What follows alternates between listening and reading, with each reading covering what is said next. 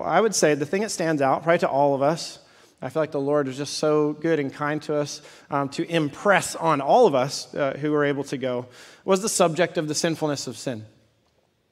And that is a subject that this summer I just was like, this is what we're going to talk about whenever I have a chance to teach, and so here we go. So junior high camp, we talked about that, and then that was a few weeks ago now, and then this past weekend I made some tweaks and adjustments, and so coming back, I was thinking, I have 2 weeks here with you guys this morning and next week, so just looking at what the Lord would have me to speak on, I was like, I want to bring this in to you.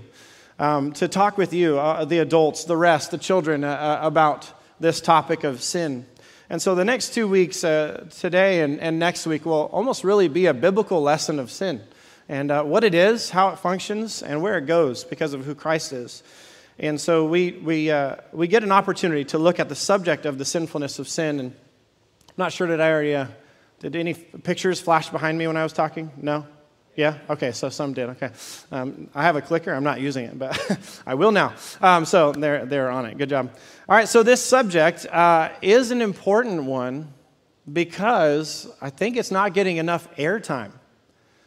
It's neglected in our culture, for sure, but it's also being neglected in the church. And I came across a quote as to why that might be, and that is in a book that our Mighty Men program are going through, tiny little book called Biblical Doctrine by MacArthur and Mayhew. When it takes MacArthur and somebody else to write a book, it's not tiny. It just gets huge. But there's a section in there on sin where he describes a quote here about how sin has been downplayed. He says, throughout history, societies have consistently acknowledged man's natural sinfulness. Since the Enlightenment, however, Western civilization has become increasingly antagonistic to the reality of sin, especially as it is defined biblically. There are four main reasons for this change. First, modernity, or an age of modern age, tends to view human beings as naturally good at the core. It didn't always used to be this way. Before that age, there was not an acceptance of that. That was actually rejected, and it was not popular to believe that. But with the coming of the modern era, though, the traditional view of man's sinfulness began to wane, and man was viewed as inherently good. Human problems and suffering were linked to ignorance. In the false euphoria of the Enlightenment, many concluded from the advances in education, science, technology, that man was inherently good, and that as he was educated, the world would in fact get better. The 20th century clearly obliterated that illusion, and man's depravity was put on display as the world exploded with the largest scale of warfare, bloodshed in history, including two devastating world wars, the Holocaust, the Cold War, and as you go in history past that up until today, you have so many more things. Second reason why sin's being downplayed. Second, he says, deterministic views of humanity have challenged the biblical understanding of sin. People are viewed primarily as products of their environment. That's where the word deterministic comes into play. Your environment determines who you are and how you will be. That's how that word's used. And so it says people are viewed as primarily as products of their environment, their social upbringing. I have daddy issues, or this is how I was raised, or I went without this, right? Psychological drives or deprivations. Society has gone so far in accommodating its own depravity that it is reluctant to hold anyone morally culpable for almost any behavior. Any behavior that could be considered wrong is excused or explained as you're a victim to a circumstance or a setting that's beyond you, outside of you, and that shouldn't be your fault. Third, with the rise of postmodernism, our society has shifted toward moral relativism. We talked quite a bit about that this morning in Equipping Hour, and have been learning about that with where we're at today with the wokeness culture. But today, right and wrong, good and evil are not defined in absolute terms, but are viewed subjectively. individuals and societies, not God, are seen as having the authority to determine what is wrong. Fourth, and finally, sin is an unpleasant subject. I know that's really true of all of us thinking about that. In our age of self-esteem and subjectivity, people do not like to think of themselves as evil. Millard Erickson notes, to speak of humans as sinners is almost like screaming out profanity or obscenity at a very formal, dignified, genteel meeting, or even at church. If you were to yell out a curse word at the top of your lungs right now, and everybody would be appalled because you can't curse here. This is God's house. Have you heard people say that before? Talking about sin now is almost like, I feel like he just cussed. I feel like he just was swearing so brazenly and so boldly to talk about sin. And you're like, wow, did he do that here? That's sad that that's the case. Millard Erickson continues. He says, it is forbidden. This general attitude is almost a new type of legalism, the major prohibition of which is, you shall not speak anything negative. You shall not speak anything negative. That is the mantra today. That is really what most of the people in the world, and sadly in the church, are coming to land on and agree on. And there could be some reasons that we don't want to take all credit away from churches that are larger, or people are trying to do a good work and doing evangelism, and they might have the right motive, but then end up kind of just going in a wrong direction in their method because they're not guided by the Scriptures. Well, what we want to do is be faithful to the Scriptures. And this week and next week, we'll be talking about the sinfulness of sin. We'll be examining 3 major aspects of sin. We need to do it this way, break it down. Talking about the penalty of sin, the power of sin, and the presence of sin. You've probably heard those terms used that way before. Preachers get up and say, Jesus saved us from the power of sin and the presence of sin, and one day the very presence, or I said it backwards. Yeah, I said it wrong. Penalty of sin, power of sin, and one day the very presence of sin. I've heard that before. I'm like, that preaches 3 Ps. Cool. Let's open that up. Let's get into that and find out how Jesus does in fact save us from sin all the way, from beginning to end. If you think of the beginning of Jesus' life, who is he? What has he come to do? You have in Matthew chapter 1, verse 21, Joseph is sleeping. An angel tells Joseph, she, speaking of Mary, his betrothed, she will bear a son, and you shall call his name Jesus, for he will save his people from their sins. And you're like, that's who Jesus is from the very beginning. Someone who has come in to take care of the sin problem. He's a great Savior, but he doesn't just save us from circumstances, from fears, or I need to just think more of myself. That's the real problem. Jesus helps me be more prosperous, or these things. No, Jesus has come to target a problem and to save a people who are lost, and they're lost in their sins, and that's what he goes after. So when we're looking at this subject, what we're going to do is break it apart and look at it in those 3 different ways. And I want to just encourage you at the outset of the morning. You really kind of fall into 2 different categories, generally speaking, as a hearer this morning when we're talking about sin. One, you're coming in this morning not saved and still under the power of sin. The Bible would describe you in a category, whether you want to agree with this or not, or you would reject it or not. But if you are not truly saved, then you are dead to God and you're alive to sin.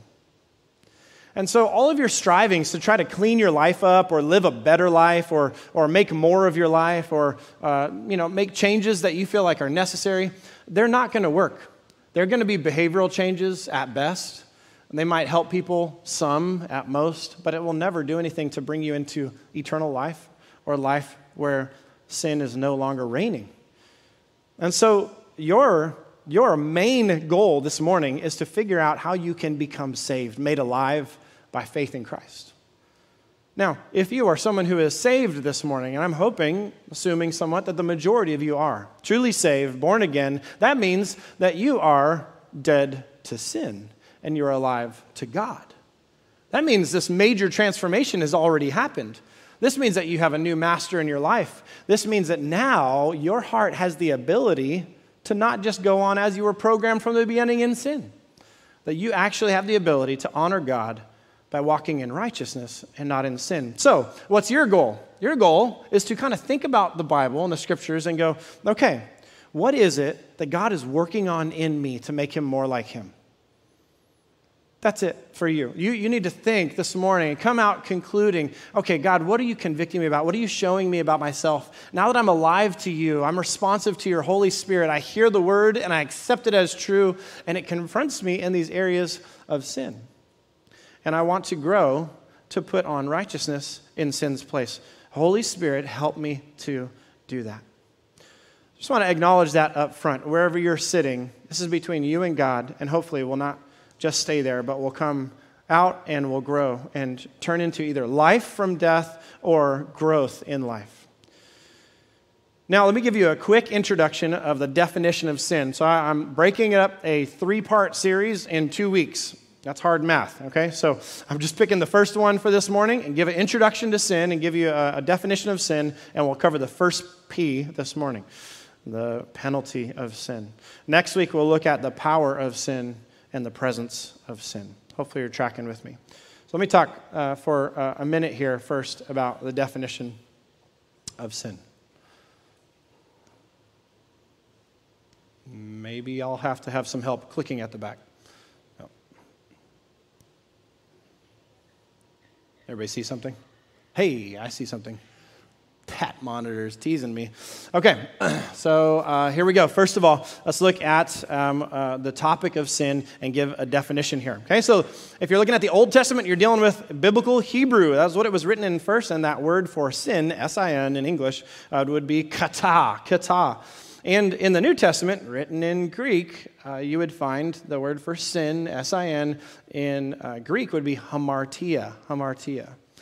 All right, and in theology, when we study the subject of sin, we call it hamartiology. It's the study of sin. Kind of uses that Greek word, or maybe it kind of came into Latin, but then into our word here. So hamartiology. It literally means, in kata, even hamartia, okay, those original words means to miss the mark. You've probably heard this before, and there's an excellent illustration to know about how to miss the mark, and that's what sin does. This Judges chapter 20, verse 16, it gives a helpful military kind of marksman illustration. Judges 20:16 says, "Among all these were 700 chosen men who were left-handed. Everyone could sling a stone at a hair and not miss." So some of you who came in this morning with a bad hair day, and I was going to try to help you out. If I was one of these guys holding the sling and the rock, I was one of those 700 men gifted by God to be able to not miss the mark, I could help you with your hair day. And I would not miss. You would not have to, don't hit me. The whole apple on the head thing, right? Like, yeah, right. That never ends up good. Unless if you're a pro, unless you hit it every time. And that's what sin is talking about here. It has to do with missing the mark. But these are some sharp shooters right here. The first time you see the word kata come up in the Bible, not the idea of sin, but the first time the word sin is used is in Genesis 4:7 with Cain and Abel. Genesis 4:7, "If you do well, will you not be accepted? And if you do not do well, sin is crouching at the door. Its desire is contrary to you, but you must rule over it." Sin is vicious. It's likened to a beast at the door of your house. It wants to have you, consume you, ravage you, take you apart. Now, if sin wants us to miss the mark so badly, then what's the mark that sin wants us to miss? What does this beast want us to not see, to not hit? Well, you go into the New Testament, and before you hear is, I think, a very helpful target, bullseye verse. This is the hair on the head to hit. The New Testament, Romans 3:23, "For all have sinned," there's our word, "and fall short of the glory of God." That's the bullseye. That's the center. That's the target, the glory of God. And yet we've fallen short of that, meaning we've missed the mark of that. We are not at the same place that God is with that. So what is the mark we need to hit? Well, according to this verse, it's moral perfection. It's complete separation from sin. It's holiness. It's holiness. God is holy, holy, holy. He hits the mark every time. Boom, boom, boom, splitting the backs of the arrows every time. He never misses. So holiness that brings glory to God is the bullseye. Here are some quick, short definitions as well. Wayne Grudem, he says, any failure to conform to the moral law of God in act, attitude, or nature. I think those are helpful words to observe. Act, our actions, attitudes, internally what's going on in the heart, in our nature, from the very beginning before even there were actions or attitudes. There's a sinful nature. John MacArthur says that any lack of conformity to God's will in attitude, thought, or actions, they're probably reading the same book, huh? Whether committed actively or passively. Very helpful. Another helpful definition, John Piper, he says, so my definition of sinning is any feeling or thought or speech or action that comes from a heart that does not treasure God over all other things. And the bottom of sin, the root of all sinning, is such a heart that prefers anything above God, a heart that does not treasure God over all other persons and all other things. Or, as I once tried to express it in a message years ago, Piper says, what is sin? Sin is the glory of God not honored, the holiness of God not reverenced, the greatness of God not admired, the power of God not praised, the truth of God not sought, the wisdom of God not esteemed, the beauty of God not treasured, the goodness of God not savored, the faithfulness of God not trusted, the promises of God not believed, the commandments of God not obeyed, the justice of God not respected, the wrath of God not feared, the grace of God not cherished, the presence of God not prized, and the person of God not loved. Love is against God at its very foundation. And finally, you just have a very short and brief definition from John in 1 John 3:4. Sin is lawlessness. This just gives us a better idea of what's at the bullseye. Lawlessness, breaking the law of God, that is. So Israel had over 600 laws in the Old Testament just for them. And in the New Testament, we have the law of Christ given to us from Christ himself and his apostles and prophets as they were given authority to give us commands about how we should operate, how we should live. But all of those laws can be summed up by the greatest commandment, which is in Mark 12:30.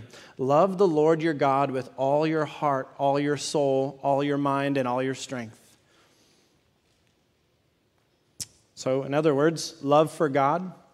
And then he goes on to say to love your neighbor as yourself in the next verse. And a love for others is the mark.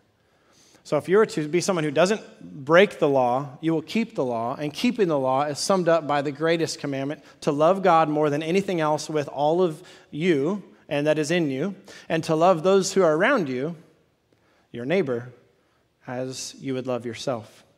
Very naturally, very sacrificially, very quickly, very completely. So when we do not love God or others like we should, then we miss the mark, we sin, we break God's law, and we fall short of God's glory. Now, let's get into our first key passage that I want to open up with you, and that's in Genesis chapter 3. So go back to the beginning with me to look at the penalty of sin. The penalty of sin. Don't be scared. It's just a picture of a snake, not a real snake. All right, so Genesis chapter 3 is where we'll be looking at. As you look at chapters in the Bible, Genesis 3 looms tall in the chapters of the Bible. It is so big. You need to know its significance. If I told you what is Genesis chapter 3 about, you should be able to tell me this is about the fall. So when I say the fall, you say Genesis 3, right? The fall. Yeah, there you go. Your call and response. I like it. All right, and we're going to break it down in 3 ways. I'm really happy with threes these days, so I'm going to just keep going this way. Okay, 3 ways we're going to break down this chapter and look at the penalty of sin and kind of that first sin, that one sin. And the first thing that I want to show you about how God is going to rescue us from sin is the origin of sin. The origin of sin. Let's talk about where sin came from. That's a good place to start. And if you're looking around in Genesis chapter 1, chapter 2, chapter 3, and you go, well, the fall was in Genesis 3. You just told me that. So is this the origin? Well, actually, if you were to use Scripture to compare to Scripture, you'll find that there's actually a time before the fall of mankind where sin came in before. That's why I'm calling it the satanic origin of sin. We need to talk about Satan. So just look, first of all, at chapter 3, verse 1. Now the serpent was more crafty than any other beast of the field that the Lord God had made. Before we talk about the fall, we need to introduce this character and understand where he came from, slithering on his way. Well, first of all, what we need to do is look back at God creating. God creates in chapter 1 the heavens and the earth. He's forming things and he's filling them with things that are good. At the end of each day, he says, let this be done, and it is done so. And afterwards he says, it is good. It is good. It is good. Then you have chapter 1, verse 31, and God saw everything that he had made. This is the summary, it is good. And he says something a little bit fuller. He says, and behold, it was very good. And there was evening and there was morning the sixth day. As you know, the seventh day he didn't create, he rested. And so after God had created everything in heaven and earth, it was all created very good. So we need to know that from the beginning, that God is our creator and he creates all things to reflect himself, and that is good. But one thing that God created, this figure that has slithered onto the scene here, has an evil background, that something after all things were created very good went corrupt. And we need to look at a sketch of this character. You look at verse 1 and you see that it is a serpent, crafty serpent, like the beasts of the field, but more crafty than all of them, and made by God. So that's some of the information you have right there. But if you were just to limit it right there, you go, okay, interesting, a snake, crafty snake, created by God. All right, what's odd about that? As we will read, you'll find out the snake starts talking. As you'll find out, the snake's not just talking, but he has some intent. And he's intent on getting Adam and Eve created in God's image to reflect his glory well and hit the mark every time to miss the mark. And you're going, okay, well, we need to learn more about this serpent then. Well, thankfully, we have Scripture that we can interpret Scripture with. John, the Gospel of John in chapter 8, Jesus talks to the Pharisees and he mentions this character. John 8:44, he says, you are of your father, the devil, and your will is to do your father's desires. He was a murderer from the beginning. So here he is using one of those terms, from the beginning, way back in time at creation. And does not stand in the truth, because there is no truth in him. When he lies, he speaks out of his own character, for he is a liar and the father of lies. So kind of an originator of lies. So we're learning a little bit more about him. 2 Corinthians chapter 11, verse 3. Paul says, but I am afraid that as the serpent, there is a singular serpent, he's talking about, deceived Eve by his cunning, your thoughts will be led astray from a sincere and pure devotion to Christ. So the serpent went on continuing to deceive and was even during the church age able to, in some form or another, distract and divide and cause the church to be deceived like Eve was. And then you've got Revelation 12:9, and I think also 20 verse 2 that repeats the same phrase here about him. But Revelation 12:9 says, and the great dragon was thrown down, that ancient serpent who is called the devil and Satan. There it is. The deceiver of the whole world. He was thrown down to earth, and his angels were thrown down with him. So whether Satan is empowering or embodying this serpent, it's not revealed, but Satan's whole mode of operation is to masquerade as an angel of light.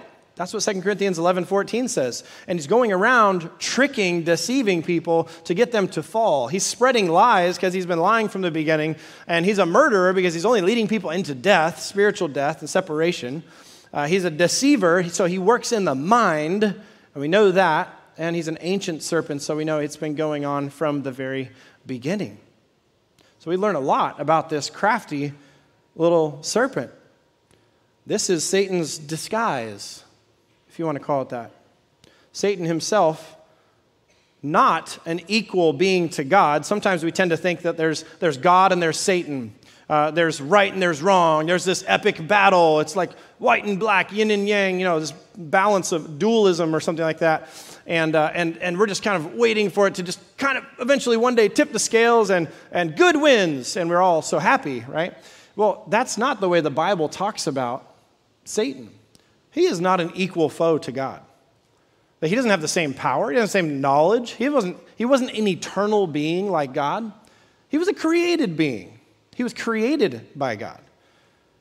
So don't get the wrong perspective of right and wrong in its origin. It's not on equal terms as if they are equal teams on the battlefield.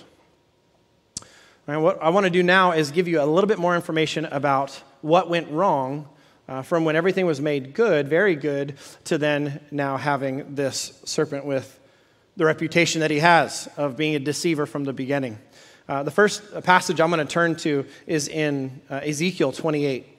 Ezekiel 28, you might kind of think, well, that's like way, almost like past the middle of the Bible. How's that going to tell us something that's like before time or the beginning of time here? Well, you've got Ezekiel talking to and giving revelation to the king of Tyre. I'm looking at Ezekiel 28, verse 12. And he's giving him a warning from God because this king of Tyre has been standing against and hurting the people of God. You don't want to do that to God's people.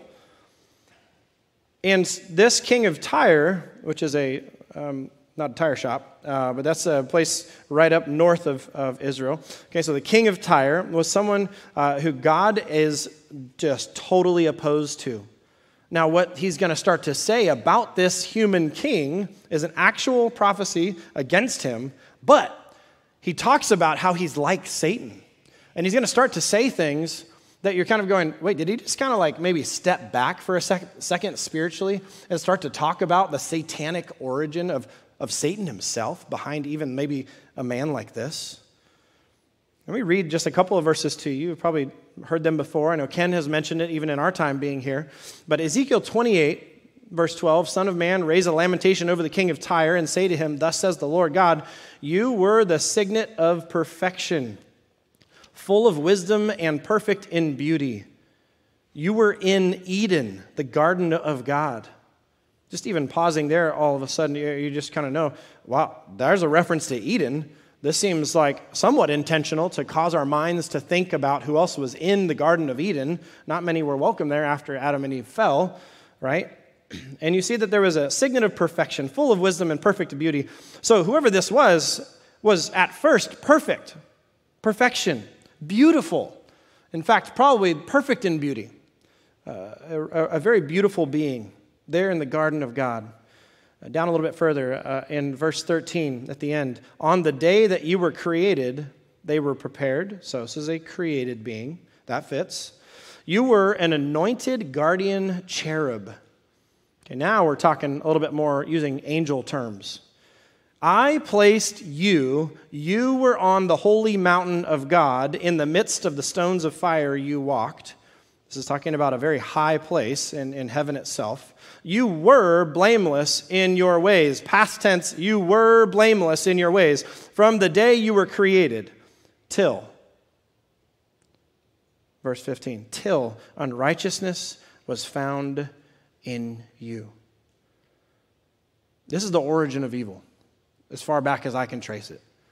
I like to play dominoes, and watching dominoes fall, I mean, there's a game dominoes, but then also knocking dominoes over, right? But you want to go find out that first domino? Here's where it fell, the first click of the dominoes. You were blameless until unrighteousness was found in you. In you. That's where sin came from, the inside of Satan, one of the most beautiful angels. And so you want to add to that and look a little deeper into this. Look at verse 17, Ezekiel 28:17. Your heart was proud because of your beauty. You corrupted your wisdom for the sake of your splendor. He noticed how beautiful he was. He looked at himself, as it were, in a mirror, and it was like, I am the most beautiful. I am the highest of the angels. I do look good.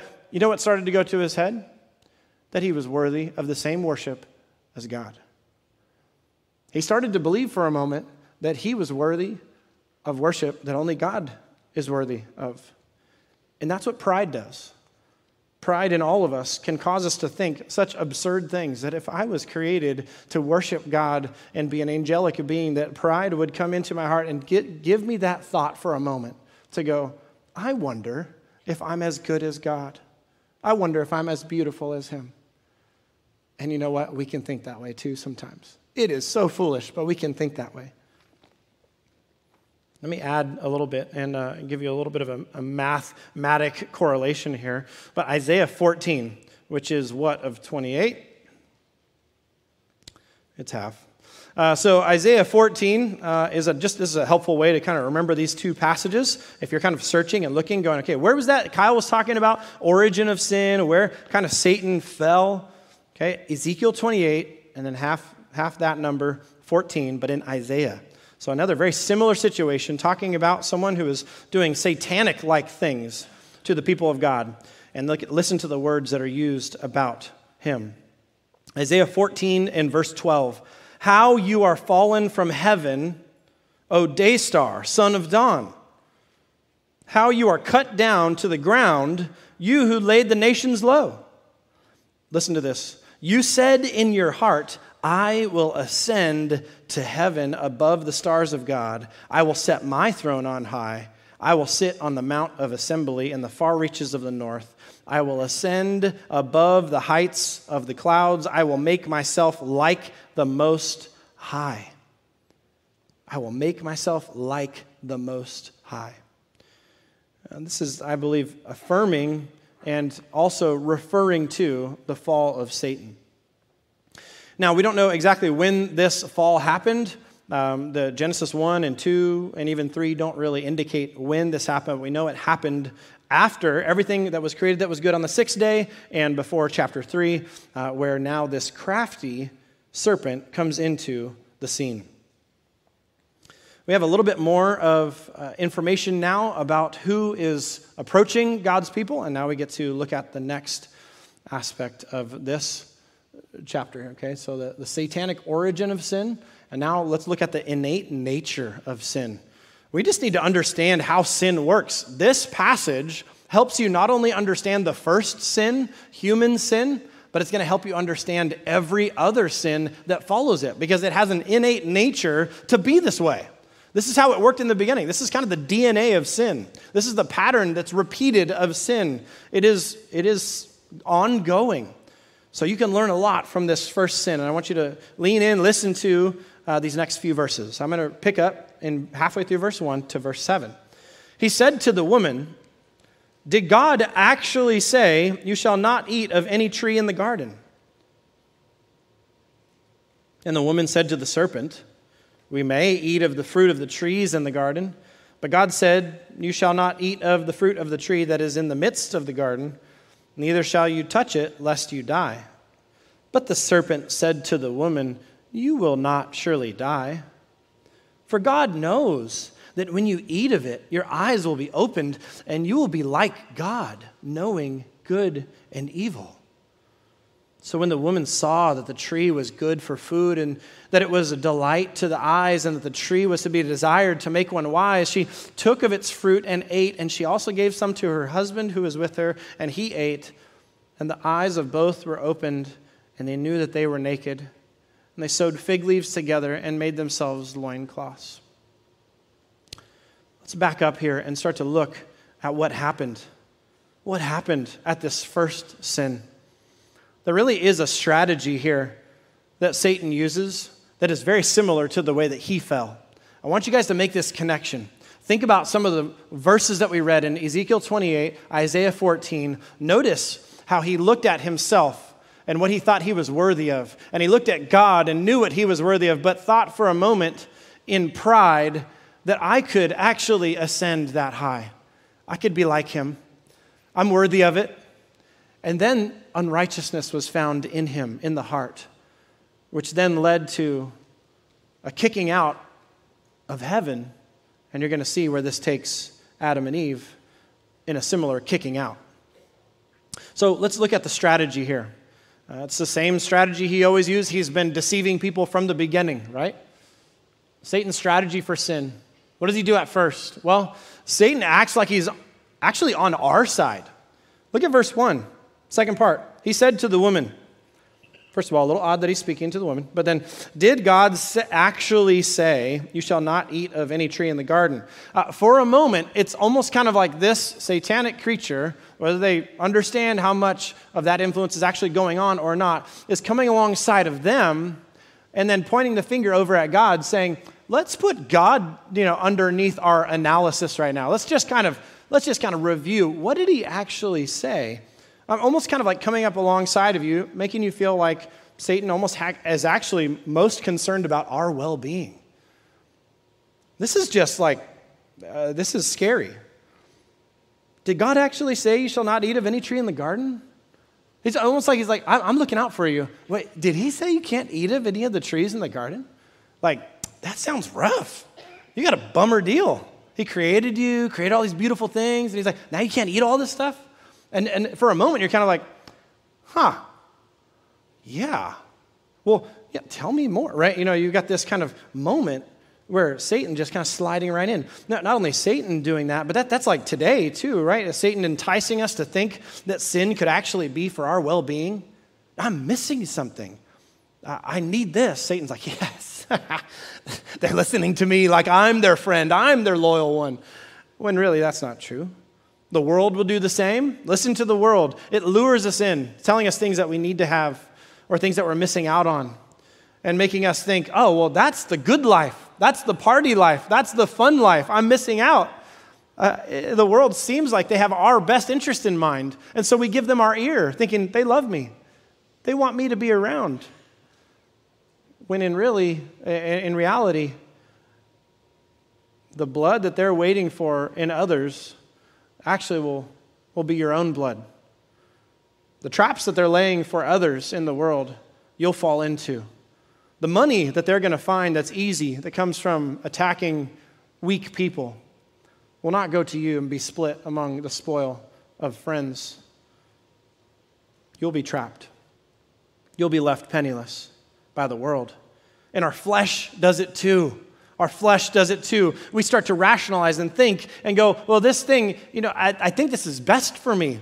I'm listening to me. I'm doing what my doctors told me to do. I think that this is best for me. And we start to rationalize in our own heart, which is depraved and fallen, to start to think that these things are best for us. And we start to give an ear to temptation. And so it creeps in.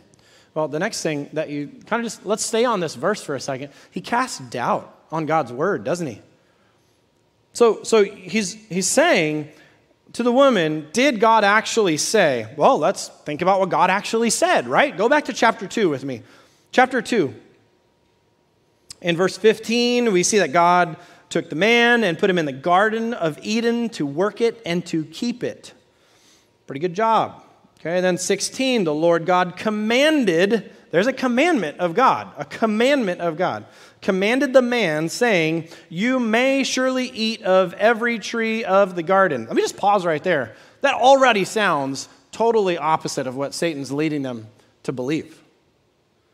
Okay, so he says, you may surely eat of every tree in the garden, but of the tree of the knowledge of good and evil you shall not eat. For in the day you eat of it, you shall surely die. So he provides abundant provision for them. He gives them a paradise and says they can have it all. But then he says there's one thing that you can't handle. And so stay away from this. He's protecting them. He's providing and protecting, if you were to look at it that angle. But Satan doesn't want to look at it from that angle. He wants to look like you're hiding something and you're prohibiting you from something. And so when Satan comes in to tempt and to get us to sin, listen loud and clear. What does Satan attack? He attacks the Word of God. He goes right at it and goes, okay, I know that God has revealed his will to his people. I'm going to try to get in there and just kind of get my tentacles around it and try to turn it and pivot it to where they can start to look at that and go, whoa, this is not right for me. This is something that actually is dangerous for me to believe. I believe these thoughts rather than those thoughts. If Satan wants the church in our day and age to fall into sin, Satan is going to attack where the word is. He's going to attack our counseling ministry and say, don't lean on the Bible to help people with their problems. That's not enough. You need more. And you're like, oh, wait, that's dangerously close to what Satan did in the beginning. Now, don't preach these sermons that are so sharp and talk to us about sin. Nobody wants to hear anything that's negative. So find something else to talk about. Share with us stories. Stories are, I'm so riveted when you share stories. Just tell about your life. It connects to my life. And then suddenly we get off the path of God's word to where now we're not thinking about God's word very well. And Satan's loving it. He's loving it. If he had a pry bar, he would jab it right into the truth and just pry your mind out of the truth. And he would start to just wedge lies right in there in between and get you to think ways that are not true. And you might think that they're true. You might think for a moment that God is wrong and Satan is right. So he casts doubt on God's word. That's where he attacks. And it's true with us as well. What else does he do? He slightly changes God's word. Notice verse 1, the second part. Did God actually say, you shall not eat of any tree in the garden? No, he didn't actually say that. You shall not eat of any tree in the garden? That's not what he said. He actually takes what God said positively. You may surely eat of every tree in the garden, but not of the tree of good and evil. And he takes the positive and he turns it negative. He flips it. He makes it seem like you're kept from something, can't have something, rather than you can have something.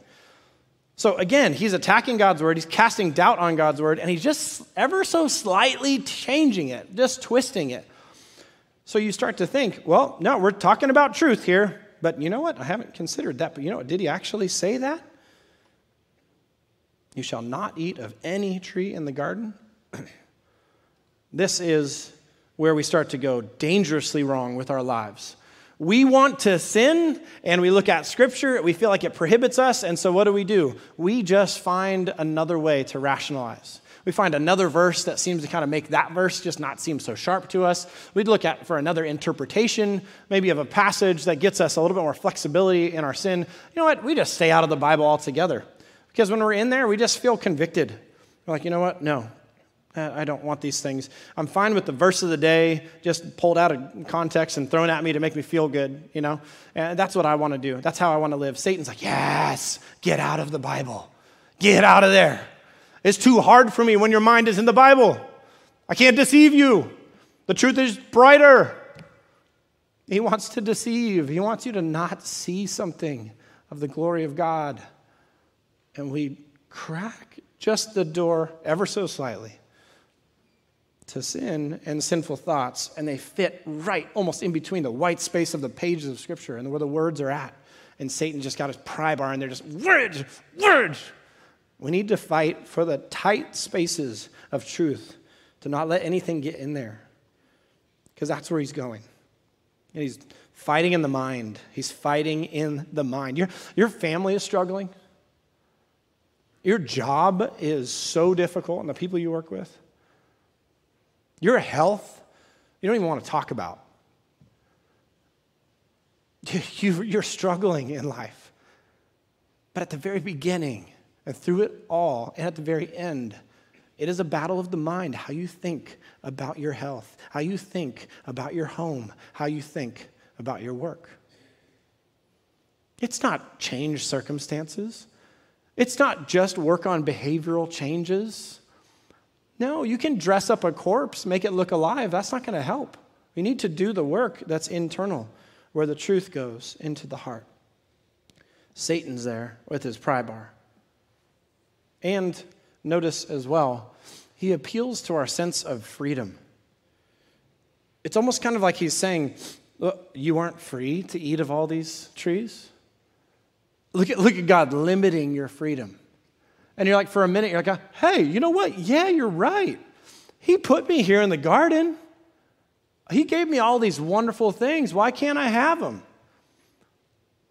It's like he appeals to our sense of freedom, and that's still going on in our minds, in our hearts, where wherever we rationalize our sin, we're almost always making it about how we should be free to do this or do that or do this. Why is God trying to fence me in from the things that I want? Why doesn't God want me to have sex before marriage? Why doesn't God want me to relax by using drugs? Why doesn't God want me to have fun drinking at parties and going too far? Why doesn't God want me to control my wife and my children with harsh speech? Why doesn't God want me to have peace just by avoiding all difficult people? Why doesn't God want me to have comfort when I just want to be in front of the screens? Why doesn't God want me to feel pleasure through a little overeating? Why doesn't God want me to be the gender I identify with more? Right? All these questions, we're almost thinking like God is keeping something back from us that is really, truly good for us, when that's the lie that we're believing. And we have to be very careful that those lies don't start to convince us that now we've exchanged the truth about God for a lie, like Romans 1 says. Well, he gets Eve like mentally stumbling back, almost like losing her footing with her sound, biblical, theological thinking about the very clear command that God gave her and the man. And then he gives the fatal blow and stabs with the sword. She answers back. The woman said to the serpent, and what she said, she's kind of trying to rationalize it, stumbling in her thoughts there. Then verse 4, here comes the sword thrust. He's got her off her balance, and then he plants the lie in the mind. Verse 4, but the serpent said to the woman, you will not surely die. This is just a brazen lie. But Satan's crafty. He doesn't just start with a lie. He doesn't walk up to you and say, hey, do you want to have some of this? It'll be really good. You're like, yeah, see ya, snake. We wouldn't give into it, right? But you just kind of weaken and soften your mind for a while. You just kind of go dull and numb for a little while. You just kind of just like let Scripture just be muted in your head for a while. You just kind of tell your conscience, stop firing off and telling me that I'm wrong for a while. Oh, a lie can come right in there and just settle in and bring all kinds of sin. And this is what happens. She's been softened by wrong thinking. And now here comes that sword thrust in that obvious, open area where there needs to be armor. And Satan found the hole and stabs. He plants the lie in our minds, and he makes God look suspicious. Or as young people say, God is sus. That's a shorthand, okay? So look at verse 5. It says, for God knows that when you eat of it, your eyes will be opened, and you will be like God, knowing good and evil. He's almost kind of like saying, nah, hey, here's the deal. God knows something. If you eat of this, you'll be like him. He doesn't like having a rival. God knows this. And you're kind of like, huh? Wait a minute. Wait, I can be like God. Okay, time out. Divinity is not something for Satan to be able to give out. That's not in his ability. He was never given that ability to do that. And you know what sin does? It always promises something that it can't deliver. It always promises something that it can't deliver. And that's the final kind of piece of the pie or the strategy here, is that he promises what he can't provide. Still, verse 5, for God knows that when you eat of it, your eyes will be opened. Partial truth. That is true. Your eyes will be opened, and you will be like God, knowing good and evil. Again, Satan working with partial truths, but there's lies in there too. You won't be like God as far as equal to God, but you'll be like God in knowing good and evil. So man is left here struggling to know who's telling the truth. It's a truth war. Satan using these half-truths to get in so that sin can be there. Now, God knows evil, but not experientially, not from his heart. But he knows it fully. God wants us to be like him, but not having his power, his sovereignty, his position as God, but to walk in righteousness and holiness and to be imitators of God. Yes, those things he does desire for us. So just know that when there is temptation for you to sin, Satan is almost promising you can have something that he can't actually offer to you. If you just take this, you will feel better. If you just don't do this, life will be better. And then what happens? You either take or don't do, disobey, then afterwards, you don't actually get what you thought you would get. Verse 6 is the actual sin deed. When the mind is conditioned with lies and deceit, sin is so easy. Sin is so easy. So the woman saw the tree was good for food. She was like, now that Satan's been pointing my attention to it, I'm looking at it. Almost like salivating for it. And that's what we do when we look at sin. We start to salivate over it. I want this. She starts to almost covet that which is not hers. It was a delight to the eyes. The tree was to be desired to make one wise. So I want to be wise. I want to be like God. She took of its fruit and ate. There's the first human sin. She also gave some to her husband who was with her, and he ate. So just know that when you partake in sin, it doesn't just affect you and your life. It suddenly becomes something that is on the platter you're holding out to others around you. Here, I tried some of this. You too. Try. Like, great. Now the sweet taste that I wanted in my mouth is bitter. And this person who is dear to me, I want them to have the sweet taste as well, but now they're tasting bitter. Sin works that way.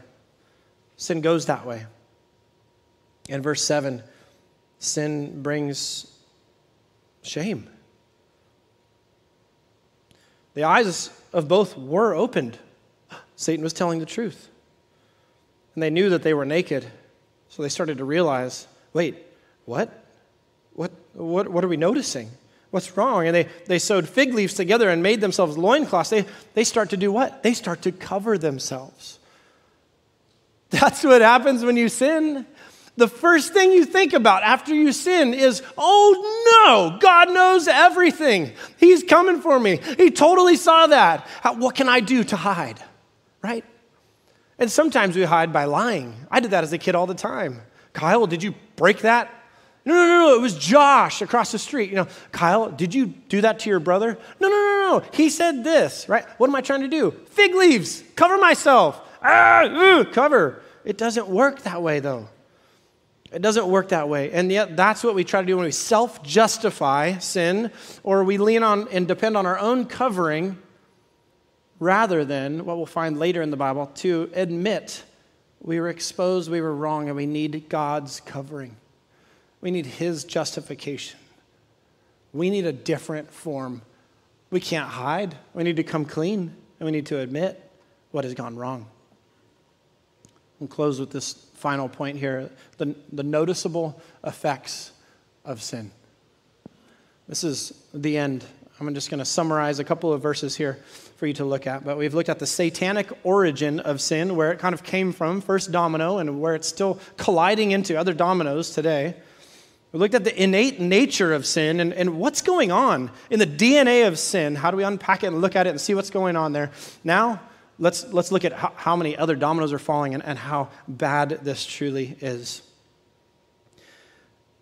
They heard the sound of the Lord God walking in the garden in the cool of the day, and the man and his wife hid themselves, that they are more hiding, right, from the presence of the Lord God among the trees of the garden. They took for cover. They ducked. But the Lord starts to engage them in dialogue. He calls to them and says to them, "Where are you?" And he said, I heard the sound of you in the garden, and I was afraid because I was naked, and I hid myself. And he said, "Who told you that you were naked? Have you eaten of the tree which I commanded you not to eat?" The man said, "The woman who you gave to be with me, she gave me fruit from the tree, and I ate." And the Lord God said to the woman, "What is this you have done?" The woman said, "The serpent deceived me, and I ate." Let's just pause there for a second.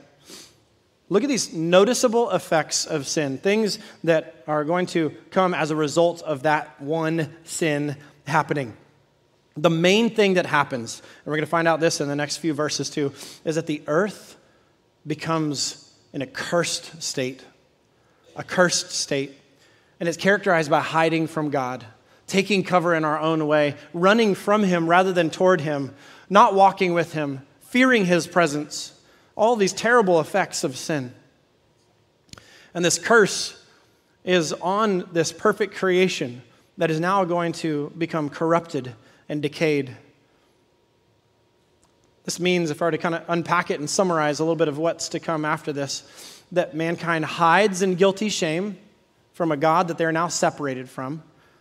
It begins a spiritual warfare between those who are gods and those who are not. It creates painful consequences for childbirth and in the home between a marital union. It makes the ground full of thorns and thistles, complicating all work. It requires the first animals to die so that they could have animal skins covering them. First sacrifices, really. And it kicked man out of the Garden of Eden, so man would become unwelcome in God's paradise. So one sin, and it did all of that. You know, it's almost like if we were to just kind of like back it up a little bit and go, okay, what's the big deal if I just have one more of these? What's the big deal if I just have one more look? What's the big deal if I just said this to my girlfriend? What's the big deal if I hit send right now on my phone? What's the big deal if I just didn't do this instead of doing what I know God wants me to do? What's the big deal? Oh, every sin is a big deal. This first and one sin was a big deal. It took a paradise and brought it into a perished state, one that was filled with sickness and death.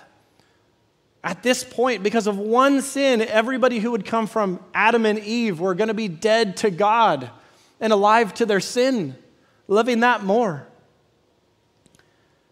But we need to notice something as we close, that the penalty of sin, which is death, is not the only effect in the rest of this chapter.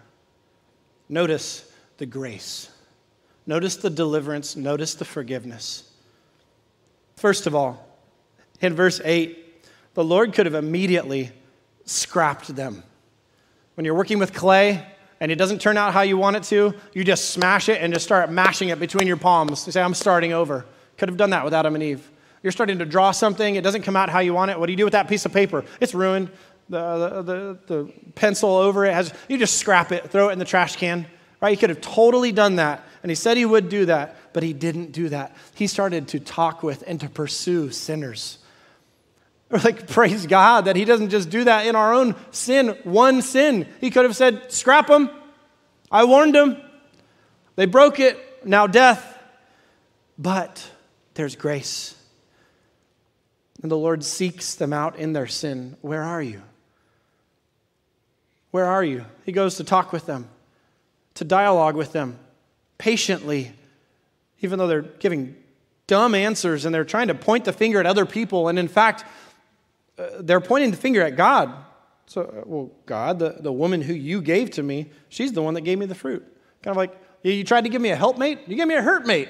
You know, she caused me to sin. And you were the one who gave her to me. Bad design, God.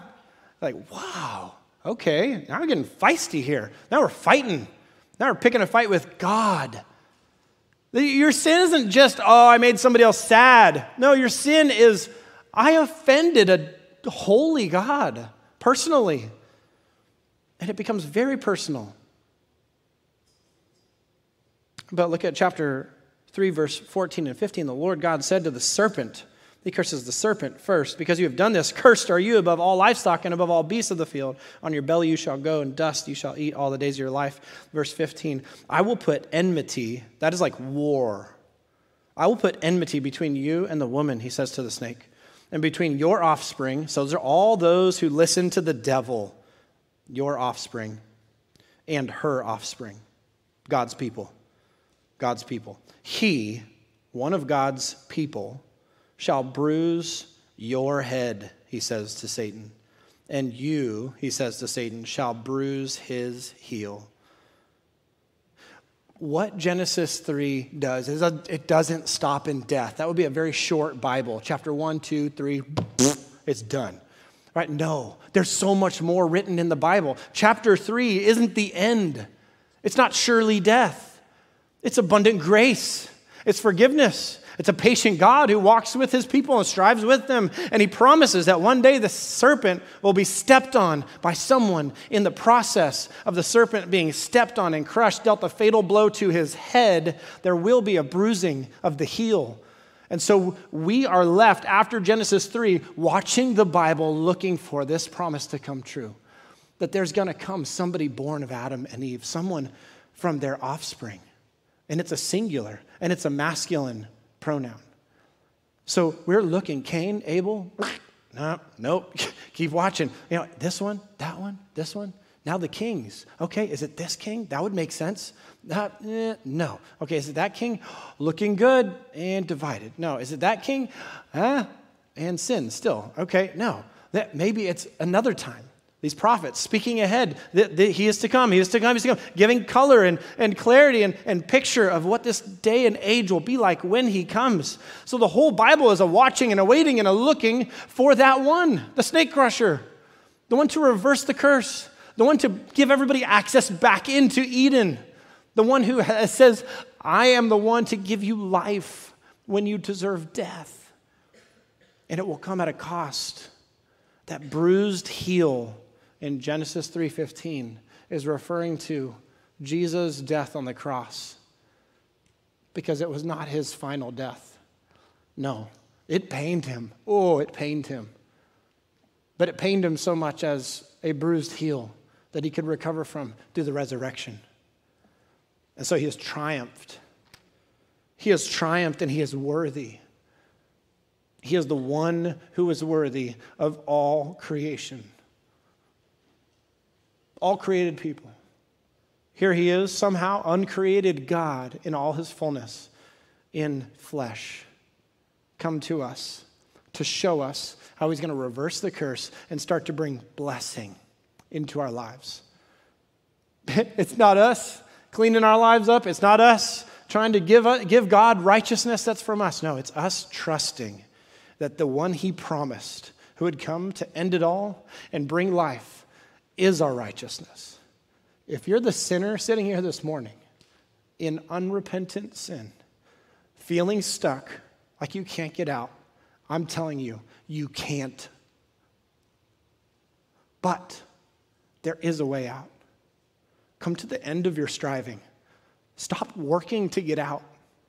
Look to the one who God has sent and he has promised, the one who is worthy, Jesus. He knows how to get you out. But he's not looking for you to strike a bargain with him. He's not looking for you to pay him something of your righteousness. He's looking for you to admit it and say, yep, sinner, fallen, dead to God. Make me alive. That's what you need. And if you're saved here this morning, and you know what it's like to have that salvation from sin, Jesus and no other name, that you're saved from your sin, you walk with him. It's like you, in a way, you remember in these almost like Adam and Eve footsteps, God in the garden, I'm walking, but not by sight. It's by faith right now. And so you're just asking the Lord who is with me, go walk through your days, talk with him. By faith, you have access to your God. Not on the basis of your righteousness, but on the basis of grace, on the basis of the promise and plan of God to save you from your sin. That is a sweet life. Oh, filled with so many pains and so much suffering, but with salvation that just totally surpasses all of that pain and all that suffering. So maybe you'll remember the satanic origin of sin, the innate nature of sin, and the noticeable effects of sin. If you were to alliterate, it is sin 1. This is the first sin. And the most important thing for you to do this morning is to look ahead.